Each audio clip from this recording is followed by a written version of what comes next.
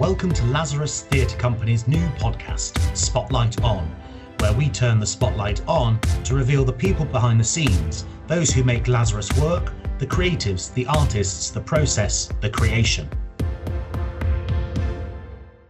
Hello, I'm Ricky Jukes, the Artistic Director of Lazarus Theatre Company. And I'm Gavin Harrington-Odidra, producer of Lazarus Theatre Company. How's your week going, Gavin?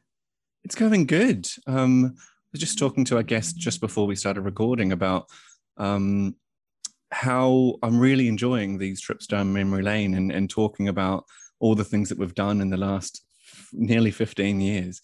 And kind of totaling up the number of productions that we've done. And I just said, like, how are we old enough to have done all this? And then we kind of glossed over the fact that we actually are quite old. But yeah, so I've been really enjoying it. How about yourself? I was going to say, look in the mirror, you sentimental sod. Yeah, fine, actually. Yes, of course, it's a big week for the podcast on, because the Spotlight on podcast, because we're recording 4 this week, aren't we? Because people's availability, it's all a bit mad, a bit crazy. But yes, it does feel like spring's still in the air, though. It feels like there's quite a bit of optimism around, which is nice. You know, I'm still not entirely convinced by the roadmap, but, you know, I'm not going to drag my heels in. I'll do my bit. Let's try and get back to some sort of sense of something happening this summer. Hopefully we'll see how we go. We'll see how we go, eh? Yeah. We might be able to get back in a theatre at some point in our lifetime. Welcome, Misha. This week's guest is Misha Colombo. We're talking to the wonderfully talented, multi-talented Misha Colombo, it says in my script. Lots of talented, lots of multi. Misha is an actor, writer, storyteller, and voice artist based in the Southwest. And not only all of that, but she's also a Lazarus Associate Artist. Misha's Lazarus journey began with a double bill of Shakespeare's Troilus and Cressida and Coriolanus. That was under the banner of Our World at War, which played as part of the Camden Fringe Festival at the Truston Bates Theatre in 2014. She then went on to be part of our ill-fated 2014 production of Henry V, which we'll talk about maybe, that was cancelled due to my running on a bike with a sports car. Anyway, which might be the title of my autobiography, who knows. Misha was also part of our semi-staged reading of Polly by John Gay, and that was directed by Sarah Reimers. It was then 3 years later when Misha returned to the stage with us as Prospero in our 2019 production of The Tempest. As well as being a fantastic performer, ensemble member and company supporter, Misha has written and directed stage work, written poetry, and has even gone to the dark side into theatre management. Lots to talk about. Hello, Misha. Welcome. Hi. Thank you. Thanks for joining us. Welcome to Spotlight On. It's quite warm in the spotlight, isn't it? Here we are. Well, first of all, kick off and tell us, how are you? What's been going on during this period of lockdown? I am well, thank you. Lockdown has been intense. It has mainly been around looking after my kids, but there have been some silver linings. I've had some time to kind of be creative in ways that I hadn't anticipated. So, yeah, I'm doing okay. Good. And tell us about these gorgeous boys of yours. You're basically building an ensemble of your own. Yeah, I'm trying to do my bit for the theatre world, you know. They are 6 and 3 and just turned 1, and they are very loud. I think is probably a good way to describe what our house is like on a day-to-day. No, they're full of joy. It's good. I loved, when looking at sort of prepping for today, I always remember the story, I think it was Emil said to you about wanting to give his clothes to the shark. Oh, do you remember that story? And I just thought, gosh, this creative little bee, we've got to get him in. His storytelling's incredible. Do you remember that story? Do you want to share? I mean, you don't want to share it with the audience. You don't have to, but something about being on a beach going, I want to take my clothes off and give them to the shark. Was that it? Yeah, just quite matter-of-factly. I mean, they're always coming up with this kind of stuff, but I think it was something along the lines of like, I think I'd like to go down to the beach, Mummy, and take all my clothes off and then throw them into the water to feed to the shark and then go swimming. Can we do that? Or something like that, you know, plus can I have a biscuit or something? Yeah. Yeah. It's just fantastic, isn't it? You just sort of go, yeah, we've just missed that sort of childlike gaze on the world. Although, to be perfectly honest, you hang around with a bunch of creatives enough, it's that same sort of unfettered way of thinking, so the two worlds are more similar than you might think. Yeah, it's funny though, isn't it? About one thing I've been quite conscious of during lockdown is I've been listening to podcasts and interviews with people, and something wonderful that one recording I was listening to where Emma Rice was talking about that when she goes on train journeys, she doesn't take any work to do on the train. She just looks out of the window. And I thought, and at the time, I thought, God, that's quite good, isn't it? We're sort of all obsessing about, well, what can we do? What can we do? We've got to be productive. We've got to be creative, attempting to just sort of throw anything onto Zoom. And I thought, yeah, that's really interesting. Maybe I should just look out the window and sort of dream a bit. So I did. I sort of sat and looked at the window and then sort of hadn't realized that the train, because I live next to a train station, the train had sort of paused before it came into the platform, and all these people, because it was the same level as my lounge window, all these people just staring at me, just staring at the window.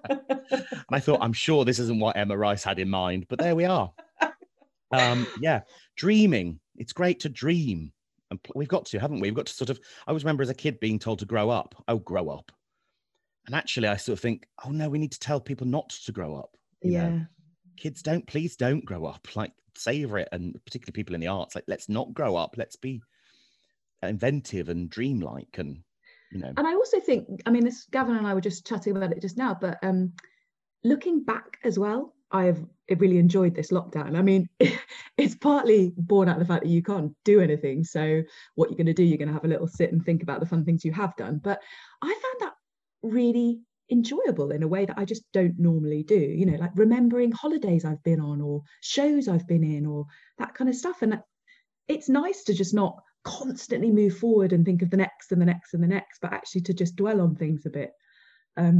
So I kind of think I might do a bit more of that from now on. One of my lockdown learnings. Almost having allowing your brain the space to do that. Yeah. Sometimes you just need that, right? We just need the space and a bit of time to be able to do that, maybe. Exactly. And process and all of that stuff. Just slowing down a bit. It's good for the soul, I think. Yeah, and that's also been interesting about, because I see what you mean about the. I hear you on the reminiscing.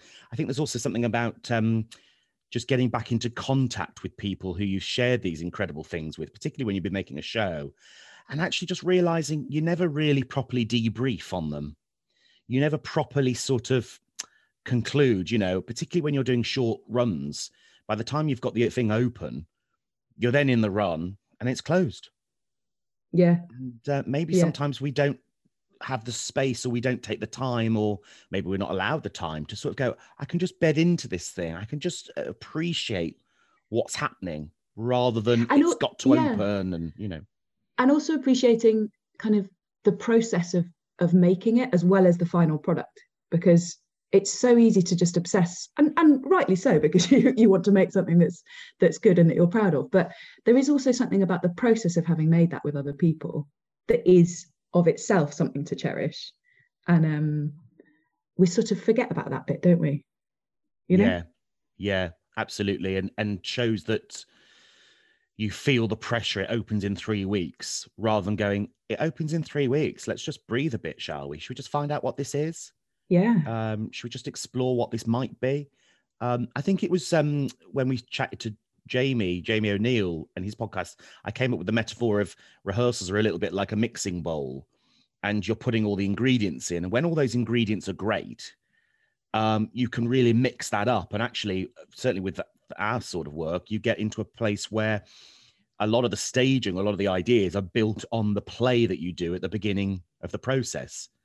And when that mixing bowl might not be quite right, or the ingredients aren't at the same point, or, maybe you've tried some different pepper that week, or I don't know, I'm going to stop with the cooking analogy, but sometimes that's tricky and difficult. And actually the big realization for me anyway has been, we need to do way more workshopping. So let's do all of that stuff before you even enter a rehearsal room, knowing you've got to do a show. So you've got the freedom and the potential I don't know, the pressure might be off a little bit, going, it's okay, we're going to just do a little run through at the end of the workshop, but that might or might not be what the production is. But don't worry, there's not going to be a preview audience. And so just have that space to sort of cocoon and play and explore. And then maybe, I don't know, this is probably something to try when we're back, I suppose. And then maybe when you go in the rehearsal, we're all a bit more informed. We've all done the playing. We can build on that. But then you do need the pressure of the gas underneath you to go, okay, come on, start making some choices. So maybe it's trying to find a balance between the play and the exploration. And at some point, you've got to light the hob because you've got to cook something. Yeah, that's interesting. And just kind of compartmentalize it a little bit. Yeah, just to fully explore those choices, I guess, fully explore what's the ramifications of that. We'll come to Prospero, but just exploring the full element of what happens when Prospero's a woman and Miranda's a boy, that dynamic change. And actually, I was thinking, God, did we ever really discuss that properly? Did we ever sort of debate that? Or actually, do we just get in the room and go, yeah, it just is what it is, and off we go? And maybe neither of those are the right way, or neither of them are the wrong way of doing it. Maybe that you've got both pros and cons, but I suppose just having the space to go, that just to identify, that's different, isn't it? That relationship between a mother and a son is presumably different between a father and a daughter. And what does that throw up? What does that give us? You know? Yeah. And what do we want to keep from that? Yeah. Yeah. Oh gosh, we've become very reflective already. We're only 5-10 minutes in. Blimey. So today, the whole point about this Spotlight On thing, right, is to sort of lift the curtain or lift the veil on the bits behind the scenes and just find a little bit more about the people and how you work and what's the process. Because it's something that certainly over the last year or so, because I suppose we've got time, people have been asking more about, well, how do you do that? How do you edit a Shakespeare play? Or, you know, how do you create that company feel? Because when there's a real company ensemble feel, whoom, it all comes together. And what's the pros and cons and all of that sort of thing? And then people have asked about music and light. And the thing, of course, we always get asked about is acting and the actors, and how do actors work in this ensemble thing, this stuff? How do you work with text and all of that sort of thing? But particularly, and it was really interesting thinking about you coming on today, is regendering of roles. And actually female artists or people who identify as female playing roles traditionally written for men, which you've done a couple of times with us, right? So that's interesting. So why don't you kick us off and tell us about how you got into this biz called show?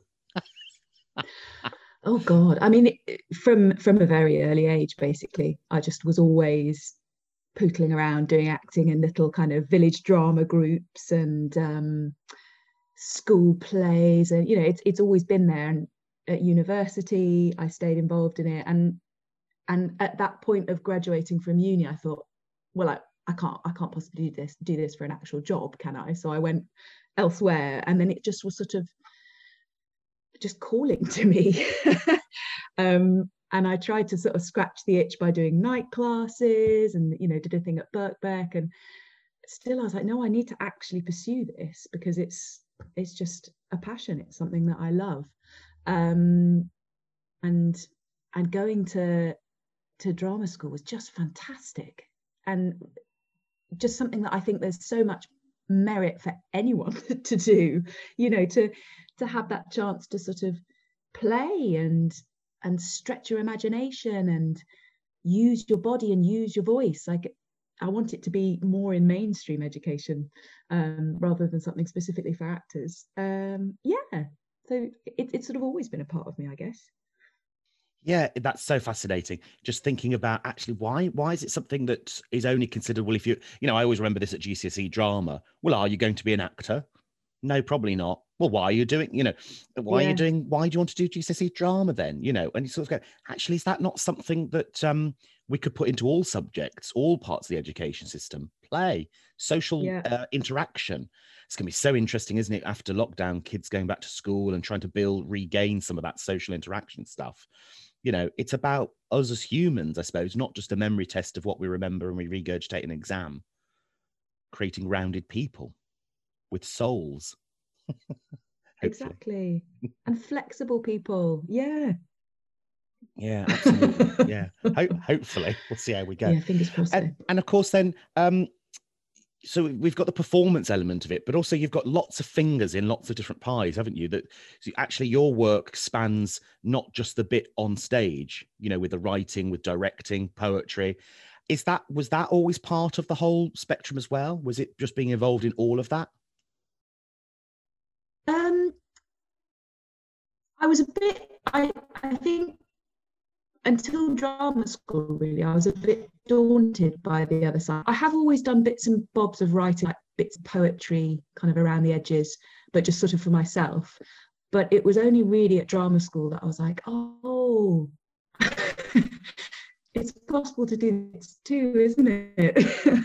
And then sort of, in fact, I think it's actually since becoming a parent as well that I felt this impetus to sort of write and share my voice to the mix, and probably with a bit of a feminist agenda to it as well, you know, like if you want to change something, you need to kind of be there and be part of the conversation. And I just think there's big sort of slices of life that aren't really given the space and the platform to talk about. So like, obviously this is personal to me, but like, to be a parent, to be a mum is massive, and yet culturally it's sort of not really present. It's seen as this little subset niche thing that maybe other mums might be interested in, whereas, you know, like the concept of falling in love, that's plastered over everything. We've got pop songs, we've got films that sort of show us what it is to be romantically in love, but we don't really do the same thing for what it is to raise a child, or not quite so much. So part of me thinks, well, it's a bit strange, it's a bit skewed. So I guess there's a motivation coming from there to just try and say my piece, elbow my way in. Yeah. And why is that? Why do you think that? I mean, gosh, this might be the $1 million question, but why do you think that is? What's happened over the time that we don't have stories about motherhood, apart from it's interesting, you know, as soon as you're saying that, I was thinking about classical plays and motherhood, and straight away I went to Medea, which might not be the best. I don't know, it depends on your view of Medea, really. It's not, I suppose it's not the best mother children story. You know, but yeah, what do you think you've got a handle or an idea of what that might be? What's that's all about? I guess the realm of domesticity is probably seen as something smaller and less important than political commentaries, or, you know, things that are much more in the public sphere. But actually, we all have home lives and we all have family relationships, and often that sense of what is domestic is tied with what is female, which is not necessarily the case, but I think probably that's where it comes from. Yeah, that's fascinating. My head's buzzing now with all these sort of mums in plays. What big plays have we got that are mothers? And actually, is it, you know, straight away again in my head, Mother Courage comes to mind. But is that a story about a mum and her children, or actually is that the political stuff about the war and all the background there? But just going, that's really interesting, isn't it? Do we have that many plays about being a mum? But and also, how do you make something interesting when a lot of it is kind of small and everyday, and, you know, because you have to make stories that are kind of enlivening and dramatic and all that kind of stuff. So yeah, it's one to mull over. I'll keep you posted. Yeah, gosh, yeah. I just feel a season of motherhood coming on, like the greatest classical mums ever, you know, kind of season. Yeah. Okay, right. Thinking caps on, listeners. Send in your suggestions for plays about mums. Let's see how what we can create there. Okay, so we're gonna have a trip down memory lane now. This is the sort of, you know, the bit where in the Wizard of Oz it all goes black and white, and we sort of diddly type thing. So it all began, and I sort of was a bit surprised. Is it really, it's something that Gavin and I talk about quite a lot. When you go, someone feels really formative to the company, you go, actually, you've done a bit with us, but not huge amounts. And then I thought, was it really the case that the first show you did with us was that bonkers rep of both Troilus and Cressida and Coriolanus? Like, what an introduction. What was all What on earth was all that about? What do you remember of that time, that Our World of War rep? Oh, it was mad. It was sweaty. That's what I can remember. Yeah, it was my first interaction with Lazarus. So I didn't really have any sense of, oh, doing 2 shows in one night is going to be extreme. I was just like, okay, fine, this is what it is to do Lazarus. But I've just got really fond memories of it, actually. That's that ensemble. That's what kept me coming back, really. That sense of, here we are one team, and it's the story. It's not about those different characters. It's the story, or the stories. So that I came away feeling very strongly was I want to make work like this. What else can I remember? I can remember that they were just so different, those 2 pieces, and even from how we made them in rehearsal. So Coriolanus was so kind of stripped back and slick, and LX tape and simple chairs, and it all just seemed to fall. I mean, maybe it didn't behind the scenes, but it just seemed to kind of fall into place in quite a straightforward way. And the story was kind of clear. And then Troilus and Cressida was just, it was just messy, wasn't it? And I don't mean that in a negative way. It was just harder to kind of pin it down. And I can remember, so we went down this whole line of like putting a wrapper of, were we in a bunker or something like that? And we went we really thought about this, and everyone had their bits of business, and we started to kind of stage it. And I think it was the Friday lunchtime of week 2 of rehearsals when you were like, so I think I might just ditch that and do something completely different. Leave it with me for lunch. And then we came back after lunch, and you introduced a completely different concept, and it made sense, and it felt like a relief. And you'd have thought, oh, that would be panic stations to change something, so far in rehearsals. But it just, oh yeah, it was like a relief. And I remember just being excited specifically to work with you because of that, because you were prepared to go like, fuck it, let's just chuck that out and try something else. Well, that's the thing I've always found difficult about theatre, where the set's already designed, and if that's been built in a workshop, you couldn't change that. You just have to go, well, that's it now, we've just got to make it work. And of course, on some levels you do just have to make things work, but when it's actually a concept, an idea that's working against the play and against the people you've got in the room, then you sort of, the thing that I think really actually dawned on me, and it's a big learning curve really as a director, I just thought they're all doing bollocks. It's all bullshit, actually, because we're spending so much time creating this world of stuff to do. Why? There's enough to do. Just say the words. That's enough. And yes, it was a lunchtime. I'm pretty sure it was Rachel Dingle, the designer, had come in, and this is just not, it feels like we're sort of really beating this into a shape that's never going to be. What's really going on here? And I suppose because our edit focused on the Trojans, they almost seem to be in this bunker blissfully unaware that the Greeks are above and about to blow them up, basically, which was all sort of based on the Trojan horse thing, right? So a sense of maybe naivety, actually, innocence or naivety. And here are these Trojans sort of blissfully unaware that what's happening in the outside world. And of course, then it gets destroyed at the end. So that was quite a useful way of editing what is quite a tricky play, actually. You just go, well, it's just all the Trojan scenes. I think we had one, didn't we, where Cressida goes to the Greek camp. There was that bit. But other than that, it was this basically children's birthday party where just a lot of balloons and party rings, I seem to remember. I remember that lunchtime very vividly, because we were all, the creative team went round to the Tesco's around the corner and got all of the paper plates, all of the paper cups, the party rings, balloons, and we just spent that lunchtime blowing the balloons up so that you guys came back in, and it was all there ready on the table.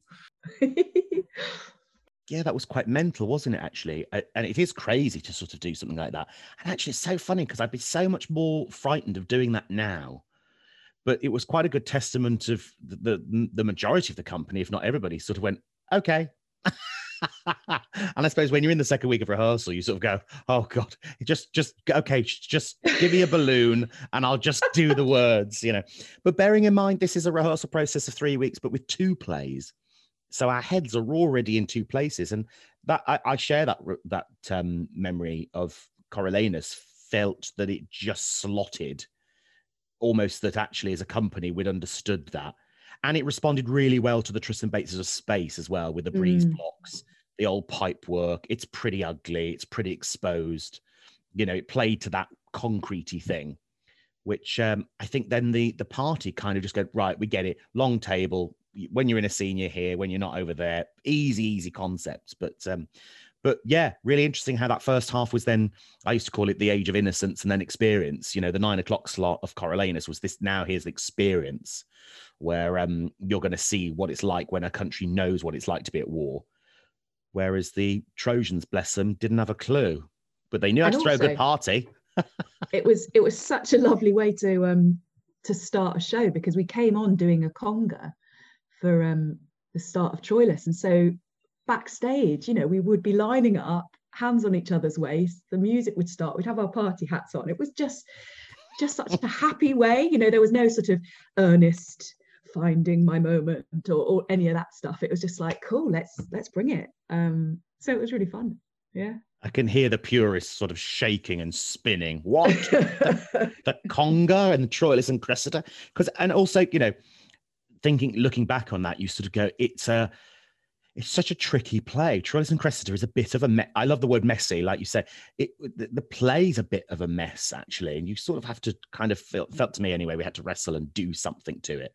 And go, actually, let's just put the spotlight on one aspect of it rather than this whole thing, because it was a double bill. You know, we did Troilus and Cressida at 7:30 and Coriolanus at 9. I mean, that was mad. Who's going to turn up at 9 p.m. to see Coriolanus? I mean, people did, but you kind of go, who thought that was a good idea? Absolutely crazy. What's it like then being in a rep that performs? You know, I used to have I still probably do have a very nostalgic view of rep. And, you know, part of the dream is that one day we'd have our own building with a full-time company. But actually, I'm not sure we would do a rep where you're doing 2 plays on the same night. Yeah, you might need a day off in between. But what's it like being in a rep and you're playing 2 characters with basically 20 minutes in between? Well, to be perfectly honest, it didn't feel like that. It just felt like 2 halves of performance. So it didn't feel kind of doubly exhausting. But then I had quite small parts, so maybe, you know, for the people who had a lot more to kind of deliver, I guess maybe it would have been more exhausting. But I honestly, it didn't feel such a big deal. It was just like, cool, you know, now we do the Troilus and Cressida bit and we have a quick turnaround, get into your soldier headspace and off you go. Now it's Coriolanus. It's so exciting. And I certainly remember audience's response. So exciting and of course it's this intimate studio space. You've left the pink and the colors and the balloons, and 20 minutes you come back and go, whoa, something significant has changed. The tone, the atmosphere. And that was, of course, everything that you know, it's essentially actors and lighting. That's essentially the aesthetic, the scenography is bodies and some light, you know, and hopefully the haze machine behaves itself. But, you know, but what a vast change in atmosphere, that when Coriolanus started, there was something significant has really changed. And it's all in 20 minutes. It's kind of bizarre, really. I just kind of look back and go, how the hell did we do it? And I also used to have a really lovely moment. So I was pregnant for that run. And there was a moment right at the start of Coriolanus when there were huge sound effects, like big guns or drums or whatever it was. And every time without fail, my baby would kick inside when it heard those noises. And I was just starting to feel it kick, but I knew, and it was just such a nice moment. I was like, no one else knows that this is going on, but there's this little thing inside going boom, boom, boom. I think there's a war out there.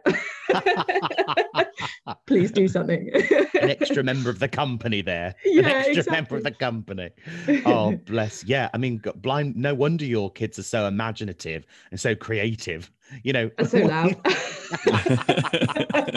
You know, they were having it in the womb from the start, right? You know, the theatricality of it all.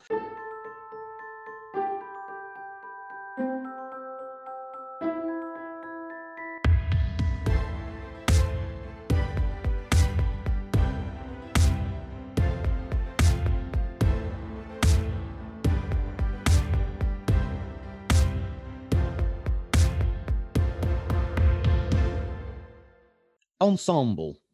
So this is something that's always intriguing. People ask, how do you build an ensemble? I think now my head is sort of gone. It's about the ingredients you've got in the first place. They've got to be right, and then you put it into this mixing bowl that is a rehearsal room, and off you go. But I wondered if there's any thoughts you'd had since, or you remember that you're having during the pros and the cons of ensemble work. What is it that you like about that, and what's difficult about it? Are there any pros and cons? Well, there are definite pros. I think what I like about it is that it puts egos to one side as much as possible, in the sense that it doesn't really matter what role you have in the room. That's very quickly established that that's sort of irrelevant. The more important thing is, what is our story that we're telling? Let's look at our text, and all of us need to know our text inside out, and all of us are in the space, like exploring physicality, say, or learning a song, or whatever it is. It's not about like who's got the more experience or that kind of thing. And it's very freeing as an actor to know that, and to feel that that is how the space is held, because it stops any sort of introspective, or what about me, or how's that coming across, or all that stuff, because it's just like, just shove all that stuff to the side. Let's get on with telling this story and thinking and sharing. And it's a kind of democratic way of working that I find really satisfying, and it's not just, oh, I need to know what my words mean, but there's always someone scribbling a question on the wall or on a piece of paper, or someone else making an offer, or so that is really a satisfying way to work. I suppose the obvious con to that is that people work at different paces and have different needs, and if you work in an ensemble way, you have to all sit with that and let someone else make their journey of discovery, or that kind of stuff. And so you can feel like, oh, if I'm struggling with something, I might be letting the rest of the gang down, or that kind of stuff. There's that sense of group dynamic that I suppose could become a bit of a pressure, but normally I find it a very supportive way of working. Yeah, I suppose I guess the thing to kind of, maybe is the goal is, we're all in this together. We're all, it will survive, it will flourish on us all working together, but it will also go down if we don't all work together, and that can be quite, I don't know. Interestingly, actors have said to me before, it can get quite frustrating, because if there's someone in the company you feel is not giving their all, or not completely on the same page, you feel like you're dragging them along. But conversely, if everybody is on board with that and go, do you know what, I do have to leave something at the side and just listen, then you feel like you're pushing up the hill completely together, and actually in some ways becomes easier, because we're all pushing the thing up the hill, not, with a couple of people not quite sure, or, so there must be something quite vulnerable about that, I would imagine, coming into a room where you go, actually, I'm always in the room with 10, 15 other people. And it's quite exposing. Here I'm now revealing my sort of process, or here I am trying to work this out, but I have to do that in front of people. And I wondered whether that's something you've experienced in your time with us or other work, where that could be quite vulnerable, quite scary, or could it be quite illuminating and maybe uplifting? The time that I found it scary was in The Tempest, being Prospero, and we did, I think, day one of rehearsals, we just did a quick walk through, we just got it up on its feet and went through the script, and the kind of pressure that comes from having that big part. And I was thinking, and I felt so rusty, and it was like, the only acting I'd done for the last, I can't remember, years. So I was feeling very inhibited and thinking, oh God, I've got to try and be really good straight away, because otherwise they'll think I'm rubbish, and they'll be saying, why is she been cast, blah, blah, blah, all those kind of negative thoughts. So that was when it was scary. But once we kind of got that, and that had been done, then you can just go back to the nice dynamic of getting to know each other, and,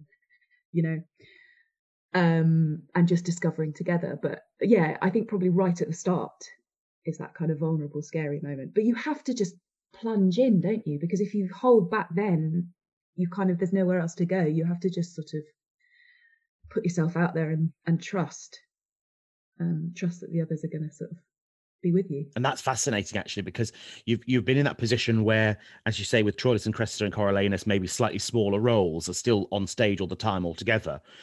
Henry V then being part of that company, that sort of camaraderie, and then all of a sudden with the Tempest, you go, well, actually, you know, we often say there's no leads, but actually Prospero's got the bulk of the text and has the through line, right?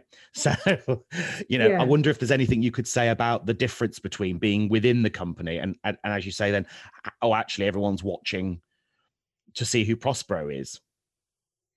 Yeah, I mean, actually, having been through the process, there was less of a difference than I imagined there would be just in those initial few days. But I think that's because I was bringing the emotional baggage of like, oh gosh, the lead. But the experience felt the same, because when in Troilus and Cressida, for example, I felt just as much in the room, and okay, fine, my role would have been more active listening, but you have to kind of give to the people performing and rehearsing in that moment, and that requires an energy. You have to be listening, you have to be responding to their offers, because otherwise they're not getting any feedback from you. So fine, in Tempest, you know, maybe I was on my feet a bit more than some others, but it's still that same sense of giving to the space. So actually I didn't find it as different as I thought I might. Yeah, it's fascinating, because if you're working in a process that is by the nature of working ensemble, there are no leads, and you go, yeah, but I do have the most text, right? So that balance. But actually, how do you work then as a lead inside an ensemble, inside a company? But I wonder whether there's something, you're only as good as everyone else. You know, you're only as solid as everybody else, and that's it really. You can't do your Prospero without everybody else doing what they need to do, and they can't do what they do without you doing your Prospero, right? So it's that exactly. sort of The only exchange. difference is, you know, on the train journeys there and back, I just had a few more lines to try and cram in, but in the space it didn't feel that different, you know. And I wondered, I don't know actually, I just remember in that rehearsal process, because you were dashing home to the kids, there was something about, maybe this is something more you can talk about, actually, what's the difference between when you're acting and you're a mum? You know, so other actors might hang around afterwards and sort of do their hanging around stuff because they've not got anywhere vital to be. Whereas there's something wonderful about we go, okay, let's finish there for the day. And you might come over and say, oh, any other notes or any other thoughts? And I go, no, we'll come back to that tomorrow. Or this is what we'll look at tomorrow. And you go, okay, great, bag, gone. And there's this really wonderful sort of, actually, you get so much more out. Well, it felt to me anyway, you were getting so much more out of the rehearsal time because that was that time to do it. And then actually there comes a time where now I'm a mom. Bye, everyone. Yeah. And I wonder if there's any thoughts about that. Has there been any difference in your process as an actor because you've become a mom? I mean, part of my head goes, there's bound to be, right? And then a part of me goes, I don't know, because I'm not one. Yeah, I mean, probably that about sometimes there are just fixed timings. So there's that level of needing to compartmentalize a bit. I mean, there's just, do you know, I'm not sure. I mean, I suppose there's more material to draw on in terms of emotional experience, but then who's to say that being a mum gives you that more than other life experiences? And if anything, I was probably the most keen for the Friday drinks and wanting to stay till the end because it was just such a novelty. Everyone else is like, I think I might just have one, you know, I'm a bit tired. And I'm like, come on, let's get a bottle. I've got the night off. You don't understand how precious this is. Yeah. And I wonder whether, you know, this is something else thinking about, I wonder whether that filters into that role with Prospero being a mom with Miranda. I mean, that relationship is, well, tempestuous, I suppose, is the word I was trying to avoid. But, you know, wow, that relationship, and whether that's something you can draw on experiences as well, you know, sort of go, because, you know, sometimes we think as storytellers, we go, we've got to relate it to my own situation. And actually, sometimes that's kind of impossible because they're not you. But I wonder whether there are things that you can draw on with Prospero and Miranda's relationship. Are you a tyrant? Are you dictatorial to your boys? You'd have to ask them.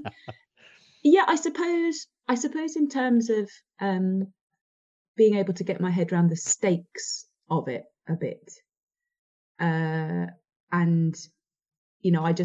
I can directly feel, I can ask myself those questions of, what would I do if I was in that situation, like having to travel with my child because that was the only thing that was be a survival, or having to kind of make decisions on their behalf so that their life could go and be happy, even if it was a sort of a loss to me. Like there's some of the decisions that Prospero has to make at the end, or the way I interpreted it, I suppose there was something that I could identify with there. And that sense of kind of moving on, like it's the next generation's turn. Although in my own life, I'm not quite there yet because my kids are really little. So I would imagine probably I'm going to, go down the line a bit and suddenly look at The Tempest and think, oh, that's what it's about. Yeah. I didn't quite get it. Well, I think we had that conversation shortly after, and it's something we should come back to when we're both older, because actually it's a play about saying goodbye, and we're not ready to say goodbye yet. No, there's loads of life in our old bones. I'm ready to go back out there. Yeah. And is it about settling your account? It's about finding peace. It's forgiveness. And sort of saying goodbye to something, letting something go. Which is painful. But I do have quite immediate memories actually of watching. Because it's always quite difficult in a short run because you're so just sort of geared to getting the thing open. And then normally in the second week, I'm just going to nip in and watch a bit at the back. So it's not sort of formal work. I'm just going to watch a bit. And that end moment where she was almost, I don't know, it's that weird antithesis between when you're smiling, but you're crying because it's emotional, but it's the right thing to do. And it was the moment really at the end when you saw her son being happy and finding peace in a partner, and you sort of, gosh, yeah, that's parenting, isn't it? Putting everything, even when some of the things you do are quite bad or wrong or difficult, or but there's a sort of sacrifice, I suppose. And then when she said goodbye to all her stuff, and I'm so anti-props, I hate props, but when she sort of got rid of the book and got rid of the cape and got rid of the staff, I just remembered that blooming pole. So for listeners who didn't see the production, of course, you can see production shots on the website on the archive page, but we took out part of the orchestra pit at the Greenwich Theatre. And there was a wonderful moment where I think we probably only found this in tech, actually. I don't think this is something we particularly did in rehearsals. But when we had this pit, there was an idea of throwing or releasing them into the earth, into the volcanic ash or into the sea, or just letting it go. And it was a really beautiful moment, but we'd put a little crash mat so it didn't make a noise. But Misha was incredibly brilliant at always hitting the wall. So you'd have this wonderfully beautiful moment, and then you just hear a boom. And I also remember, do you remember the paper in the previews? Oh, gosh. Go on. Tell us. Yeah. So in a similar vein, there's this big pile of white A4 paper, wasn't there? That was the book, that was the spells and the magic that kind of represented the power of Prospero. And we sort of were throwing that into the pit as well. And then in previews, you want to try a few things, shake it up a bit. And you said, just for this one, try just casting it wide, like just shut that paper as far as it can go. And I did it. You did it. But you did do it. And I chucked it so far that like a big pile of A4 paper just hit some poor sod over the head. A couple of rows from the front. And I mean, it was an impressive throw because that was a lot of paper. But it did pretty much end in that man's lap, didn't it? I mean, there you go. That's something to take home with you. Slightly shattered the poignant moment, yeah. Oh, it was fantastic. But yeah, that real wonderful, and definitely I think it's one of those we put on the list and chalk it up and go, right, that's something for us to come back in 10, 20 years time and we just refocus that bit and go, yeah, what is it about that? Because I think it is about experience. It's about experience. And of course we've got life experience, but maybe there's something about returning to that in the future, going, okay, what else can we find in that, which would be fabulous. The bit I was intrigued about, and I've always fascinated this with actors, because we always run out of time in previews. And I really get, and in tech, and tech in the theatre, which is partly one of my favorite bits, because we've got the lights going, we've got the haze going, we've got the sound around us, and you go, this is the exciting bit, but it's always the shortest period. And I always find at the end of a tech period, I've not really been able to do anything I want to do, because it's all been about the rest of the creative team, which is totally right. And that's not me moaning, listeners, like, but it's just, oh God, I'd love an extra session where we could let's just breathe this thing in a bit. But anyway, one thing I'm always interested and fascinated about is what it's like to be an actor in that sort of space. So you've had the experience with us being in the Tristan Bates, which is that wonderfully intimate sort of powder keg, but then the Greenwich. And I wondered if you've got any thoughts or rememberings of what that's like to transfer from a studio space, but then you're in somewhere like the Greenwich where you can, have, well, it's way bigger to start with, but what's that as an actor? How does that feel? Just absolutely thrilling. Like you'd given us the heads up. You kept saying, it's an unforgiving space, the Greenwich. It's huge. You're going to have to sort of bring your A game, bring that energy more than you think. And you could tell that we were all like, yeah, fine. That's a project. Oh, he's going on about that again. Yeah, exactly. But then you get there and it is, and it's not, thankfully I didn't find it petrifying. I found it just really exciting. And, we all went and kind of mooched around amongst the chairs and went right to the back of the auditorium so that you can really feel it in your body, the space that you've got to try and get over to connect with all of the members of the audience. And it's simply a case of, okay, fine, I think I've been giving it, full energy in rehearsals, but you're like, oh no, we need to go to the next gear now. And it's just really satisfying, like really using your voice, using the stuff that you've trained for, using your body, and like feeling physically exhausted after performances. Like that's, for me, what is exciting about theatre, is that you're just giving, and to be able to make this huge story come to life on a huge stage in front of loads of people, it's a gift. It was great. I find that I personally love the Greenwich Auditorium, but you've got to acknowledge its difficulties or its challenges as well. But there's something about, and I think it was David Clayton, actually, the lovely David Clayton, who said it's less about filling the space, it's more about fully inhabiting the space. I was like, I like that difference, actually. I like that tuning, because of course one thing we do at the Greenwich, people who've seen our work there, is we take all the tabs out. And in fact, this last year with Macbeth, we took the proscenium arch out. So it is just this complete expanse, but there's something wonderfully intimate, because you're not that far away from the actor, but there's a huge epic expanse. And so rather than filling the space, I've just got to fill this thing. Actually, if I can inhabit every nook and corner, every creak and bit around the whole room, if I can inhabit it. And it's so blooming wonderful, Misha, because you're so generous as an actor, not only as a person, but in a rehearsal room for other people, but also generous in terms of then for audiences. You walk onto that space, and I always remember that Storm scene, you're just walking down stage and just almost seeing you breathe into the whole space, and everyone going, we know who Prospero is. And you're like, yes, you do. Here she is, So there's that real sort of, it's quite hard to describe, but that it's how we respond to such a big epic. It feels a space of consequence. Stuff's going to happen here. That's the stuff that makes me excited.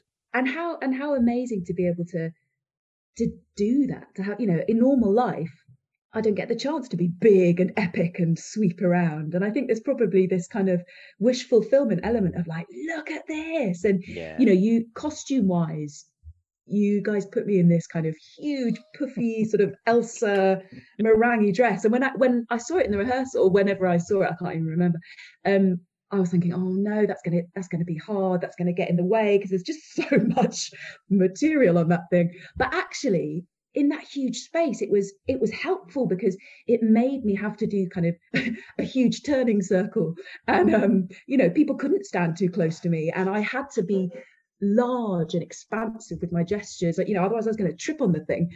And so everything just has to be kind of dialed up a bit, and it's fun to be in that world. Yeah, absolutely. And it's something, of the ever-longing wishful dream of having our own building with a permanent company, just a space that you could inhabit, and it's got to have that, of course there's financial stuff like, a balance sheet of how can you actually make this stuff pay for itself, but also about impact, seeing 200, 300, maybe 400 people experience this thing together. the moment that Ariel turns up, the moment Caliban comes through, realizing the moment where Prospero's saying goodbye, all these big sort of signposts, we're sharing in that collective experience. It's just really profound. And of course you can have impact in studio theatres, but you're reaching sort of 70, 80, 90 people. But wow, there's something really tremendous, I think, about 200 or 300 people leaving, having experienced something together. Blimey, knowing you've had impact, that's quite, I find that very emotional, actually. You just sort of go, I used to be very snobby about whooping. When audience would whoop at the end of a show, you go, oh, stop it. But actually I think it was probably Lord of the Flies the first time when we had, the thing was packed and people screaming and whooping. You went, do you know what? They deserve to whoop. If they want to whoop, they let them whoop. Why am I being snobby about it? Get over your bad self. Get out. And I have to have that conversation with myself. But something wonderful about these people, young people, old people who are familiar with theatre, people who aren't, just wanting to express their involvement, their engagement, their participation with this thing. Really, really powerful. So well done, exactly. but also that role that audience is playing. Like I don't know about you, but I've watched a few bits of live theatre, on the internet during lockdown, and my reflection on it really is that it's the audience that's missing, because you're sort of hadn't fully appreciated. When I go to the theatre as an audience member, I'm contributing to that piece in a way that I hadn't really appreciated before. And I think that's what it is when you, like at the Greenwich, you just feel like, oh, we've all made this together, all of you faces that are looking at, towards us at the stage, but you're part of it. And I think that's part of that buzz, isn't it, that you feel when you go and see a show. You've done something, you've participated. It's not this passive role of just sitting in a seat and even with naturalistic pieces, because I'm not really interested in naturalism at all. So there is no fourth wall to break. It doesn't exist. So especially with our sort of work, where you really need reactions, responses, you want to see them laugh or hear them cry, or you want to experience that. Very, I mean, gosh, we've got so much to cover, but just sort of briefly, Henry V.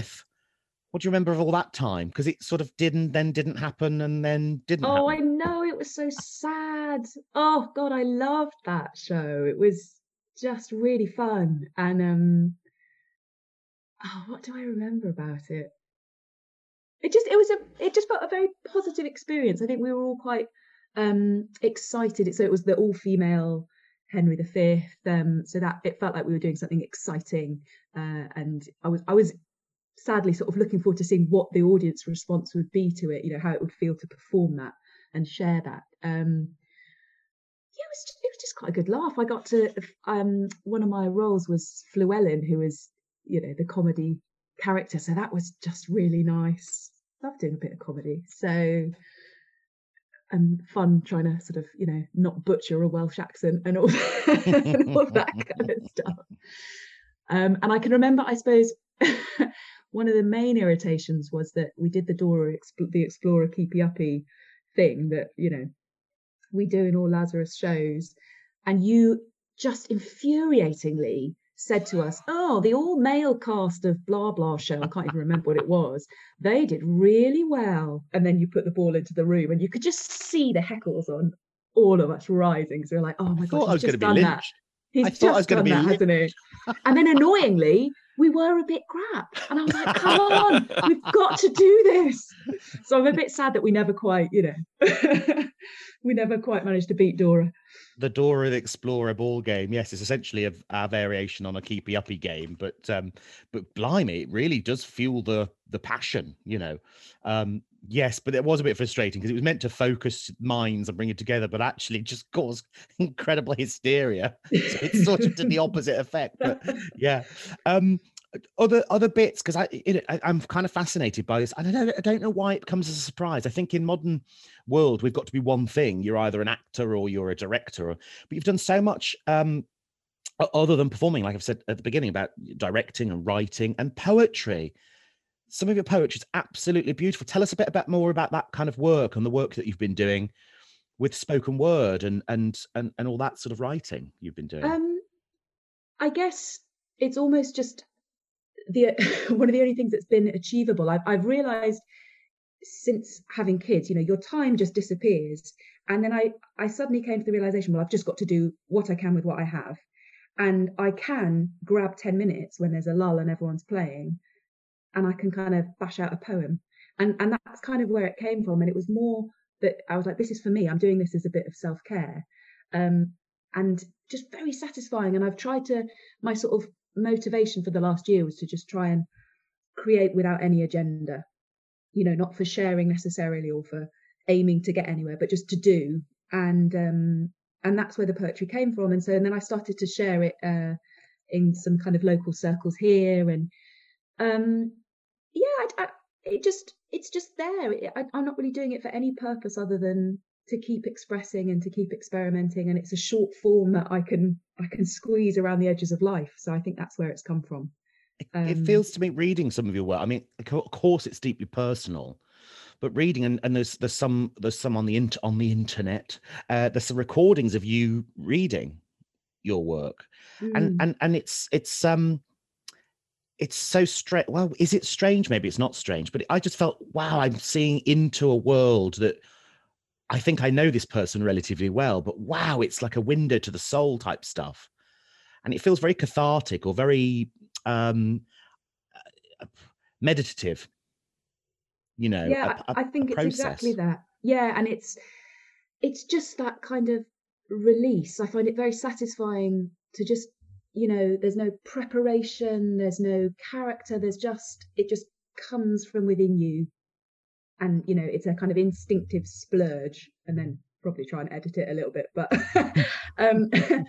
that's a really nice place to be in, and I'm trying to be more vulnerable in my work in general, and I think the poetry is sort of helping me try and get there. It's there's some beautiful stuff, and you kind of, it just takes you when you know someone in a certain way, I guess. So we've always had the actor-director relationship type stuff, and you go, oh my gosh, this person's really talented beyond the talent that I already know. This is incredible. Thanks. I had a good, really emotional, because there's bits where you sort of sit and read or you listen and you don't quite know why you feel emotional, but you feel emotional. And presumably that's the words, and of course that's the words and what's coming out, but it's really, really profound. And I just thought, God, this must be very vulnerable to share this. And then that's what made me think, well, of course, rehearsal rooms are very vulnerable. First previews are very vulnerable. We do put ourselves up for a right raw bashing, don't we, sometimes? I mean, God, why do we do it? What's that all about? We're mad, aren't we, really, I suppose? Because it's good. It's how we should all be, but life gets in the way. Maybe it shouldn't be mad. Maybe it should be. We should all be far more open to that. Be healthier, wouldn't it? Yeah. Tell us about theatre management and your time as theatre leadership type stuff, because there's this whole massive campaign with Sutton Theatres, wasn't there? I was absolutely fascinated about this, because we didn't talk about this at the time, but I saw in the stage your name and I went, what, she's doing something else again, what's happening here? And of course I keep talking about running a building and an organization / company and all that sort of stuff. So fascinated about your time as on the, I sort of say it's the dark side, but the managementy stuff. Tell us about your time and experiences. I think it was just like, I thought I was in a Hollywood movie, basically. So I was heavily pregnant, and I'd sort of was winding up, work and projects and stuff, and then saw this thing in my local paper about, the 2 local theatres near where I lived in South London which were council run, were being put up for tender. And I was like, well, that can't happen. They'll be turned into car parks, let me just have a go and see what happens. And contacted someone I knew who I'd sort of chatted to about, running buildings in the past, in the real pipe dream type chats. And he was like, oh, come on, let's try and do something. So we put a bid in, and then we sort of somehow managed to get through all these stages of the process. And suddenly there we were.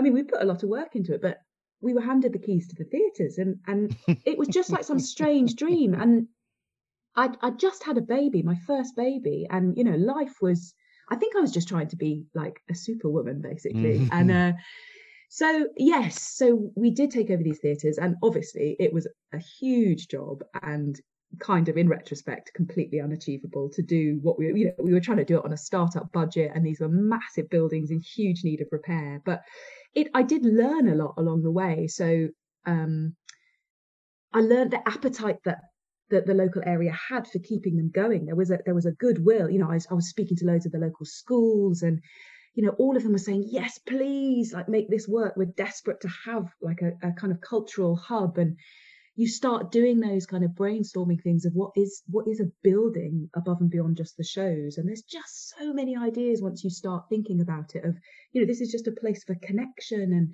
for all these different groups of people that live alongside each other, but perhaps don't interact in the way that they could. Something that's a bit like a library, but not a library, that what is that? But unfortunately, money was the limiting factor, and my sanity was the limiting factor. I couldn't take that on and be a mum to a newborn, so I had to pull away from it. It taught me that there's so much that I don't want to get involved with in running a building, like making sure that the loo paper is there and staff rotas for the bar and all that kind of stuff. I very quickly realized, like, oh, this isn't very glamorous, and just how many people it takes to maintain something like that above and beyond any kind of artistic decision making and activity. So yeah, it was an incredible reality check of just how many people it takes collaboratively to make something like this survive, and also how much people want it. But the flip side, how expensive that kind of thing is, and how much time it takes to really get that off the ground. So I don't think it would be for me again. I don't think I'd want to run a building again, but I think I have an appreciation for the people that do, and also a sense of there is a need for some bricks and mortar creative spaces amongst us in our daily lives. And like, what could that be if it's not an expensive theatre? What is that? Is there a cheaper model or a more flexible model that we can come up with somehow? So I kind of think about it a bit in lockdown, and with the arts industry now facing all the challenges that it does.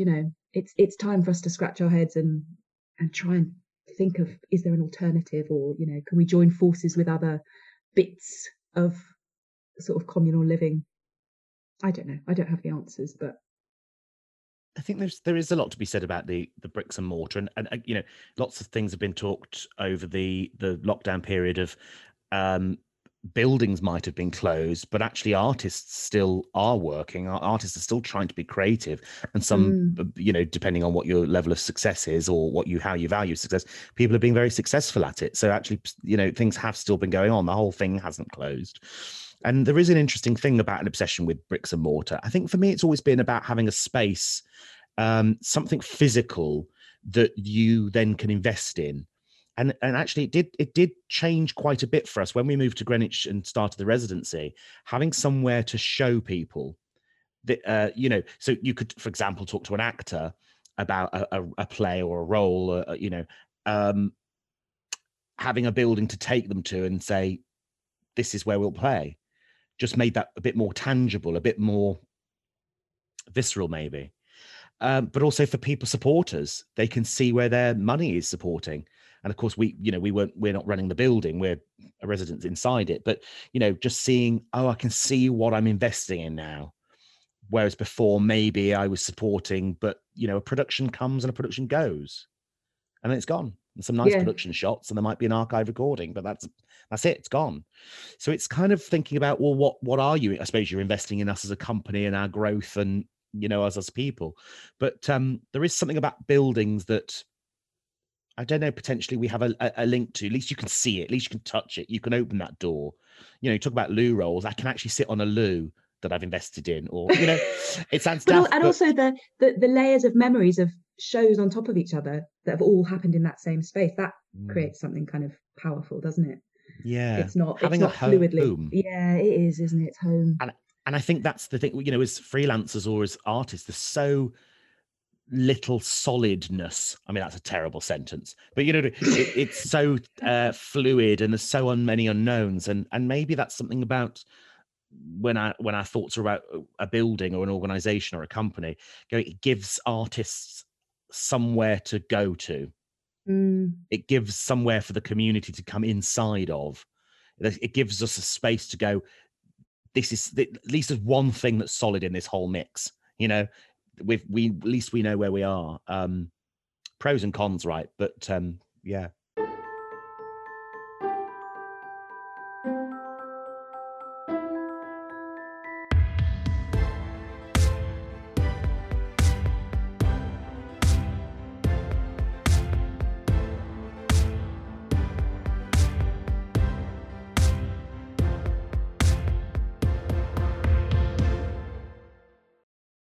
Great. Now over to the moment of truth. This is the moment we've all been waiting for. It's over to Gavin for the 60-second challenge. Hello, Misha. Hello. Are you Hi. ready? I'm ready. Yeah. Before we began recording today, you told us a little anecdote about listening to 60 Seconds and your son walking in. Can you tell us that story? Yeah, so my 3-year-old, I was listening to Bobby's podcast, and my 3-year-old wandered into the kitchen just at this bit where you'd said, oh, you know, well done, you got 13, and he had no idea what this thing was about, but he went, 13, that is amazing. That is amazing. 13 was amazing. 13 was, up until recently, the highest score. So Bobby was at the top of the leaderboard, but unfortunately he was scuttled, and we have someone else at the top of the leaderboard with 14. 14 is now the number to beat, Misha. This is getting hard, isn't it? Okay, here we go. I'll try and ask my questions as quickly as possible. But Yeah, as you've listened to it before, you know that the rules are simple. I'm going to ask you some quick fire questions. You can answer them as fast as you can, and we'll add up your score and see how many you answered in 60 seconds. As always, we have Ricky ready on the air horn of dreams. Can we hear that, Oh my God, please? look at that thing. She's referring to the air horn. Just for our listeners, Misha, can you describe the ear horn for us? Hold it up again. Oh wow, it's okay, so it's taking up almost the entire screen, and it's got this huge big pump and this big red nozzle. I mean, it's horrific. What is that thing? What my ex said. Anyway, moving on. So you'll hear that when we're at the end of the 60 seconds, Misha, okay? Okay. So Misha, are you ready? Yeah. Ricky, are you ready? 60 seconds on the clock. Here we go. Misha, tea or coffee? Coffee. If you didn't have to sleep, what would you do with your extra time? Dance. What's your favorite word? Plinth. What are you most afraid of? Death. What job would you be terrible at? Teacher. What's your most used emoji? I don't use them. Cake or biscuit? Cake. If past lives were real, what was yours? Oh, some kind of wild woman in the woods. What's the first theatre you saw? Panto, Chipping Norton. Where is your happy place? With my family. What's the first career you dreamed of as having as a kid? Flamenco dancer. If you could change your name, what would it be? Oh, I'd keep it. If you had to eat one thing for every meal going forward, what would it be? Marmite. What's your party trick? Oh, the cornflake game. Movies or theatre? Theatre. Wow. Wow. While Gavin's doing the adding up, what's the cornflake game? Oh, you know, so you have a cornflake box and then it gets put on the floor and you have to pick it up with your teeth without touching the floor with your hands or your knees or anything. And then gradually, when everyone's sort of done that, then you rip off a bit so it gets lower and lower. Why? Well, just because it's a game. It's fun, Ricky. You know, people have fun sometimes, you know. Well, I read John Webster for my fun. Just try it. Try it for yourself. Okay, I'll go and get a box of cornflakes. Okay. Other brands are available. Gavin, over So to scores. Misha, at the time of recording, Alice Emery was at the top of the leaderboard with 14. What do you think your score was? How many do you think you answered? About that? 13, 14? 13, 14. Well, Yeah. I think you're wrong. You got 15. You got 15. Yes! The Now that competition is good. continues. Oh my gosh. So you are That's now at the payback for top the bad Dora. Exactly. Yeah. I can't wait to hear Emil hearing the podcast and I'll knowing let that you know what he says. his mom got 15. That's fantastic news. That's good. That's brilliant. Well done, Misha. Thanks. Well, our time is up, but thank you so much, Misha, for taking time out and having a chat and joining us today. It's been brilliant. Lovely going trip down memory lane and seeing you in bright, sunny Southwest. So thank you so much. Oh, it's been lovely. Thanks, guys. It's been fun. We're going to have to do it in person next time with a glass of wine. Yes, please. Bottle. Yeah. Thanks to Misha, and thank you all for tuning in. We'll be back next week with another Spotlight On podcast. Until then, find out how you can get creative and get involved with our year of exploration by checking out our Facebook page, our Twitter profile @Lazarus Theatre, and there's bits and bobs on our Instagram @Lazarus Theatre also. All the details can be found on our website, www.lazarustheatre.com. I've been Ricky Dukes. And I've been Gavin Harrington Odedra. And until next time, stay safe and stay well. Bye. Lazarus Theatre Company is a not-for-profit organisation that relies on the generous support of our friends, angels and principal supporters. If you wish to support this podcast or any of the work Lazarus Theatre Company is doing, you can visit the Lazarus Supporters page on our website, lazarustheatre.com/Lazarus-supporters, or you can send any amount to paypal.me/Lazarus Theatre. Every bit counts. You have been listening to the Spotlight On podcast, hosted by Ricky Dukes and Gavin Harrington Odedra, produced by Lazarus Theatre Company. The music you've been listening to is composed by Bobby Locke and is from our 2016-2017 production of The Caucasian Chalk Circle by Bertolt Brecht. Queen. Today I am glorious, queen of the pavement. My large with life appearance is magnetic in the crowds. I turn heads and trigger smiles, cross roads where and when I want to, and everyone gives way. Oh yes, everyone gives way. Women younger, women older give me grins of camaraderie. I am life, this is life. We can breathe away our boundaries. Rolling round the streets like a giant pea, I don't have a bump, my bump wears me. I thrill at the trill of you birds up above. I bestow my smiles upon the people below. I am rich with humanity, brimful of love. My body will decide on which path I will go. I radiate up Longbrook, climbing high to Pennsylvania, and it blazes with a vastness, this cerulean sky. Quiet air, leaning pine, and a pop of fresh mimosa. Now my home is getting closer as I rise along the hill. Yesterday was lethargy, nerves, gripes, and restless energy. But today, Sylvia, I too am as slow as the world.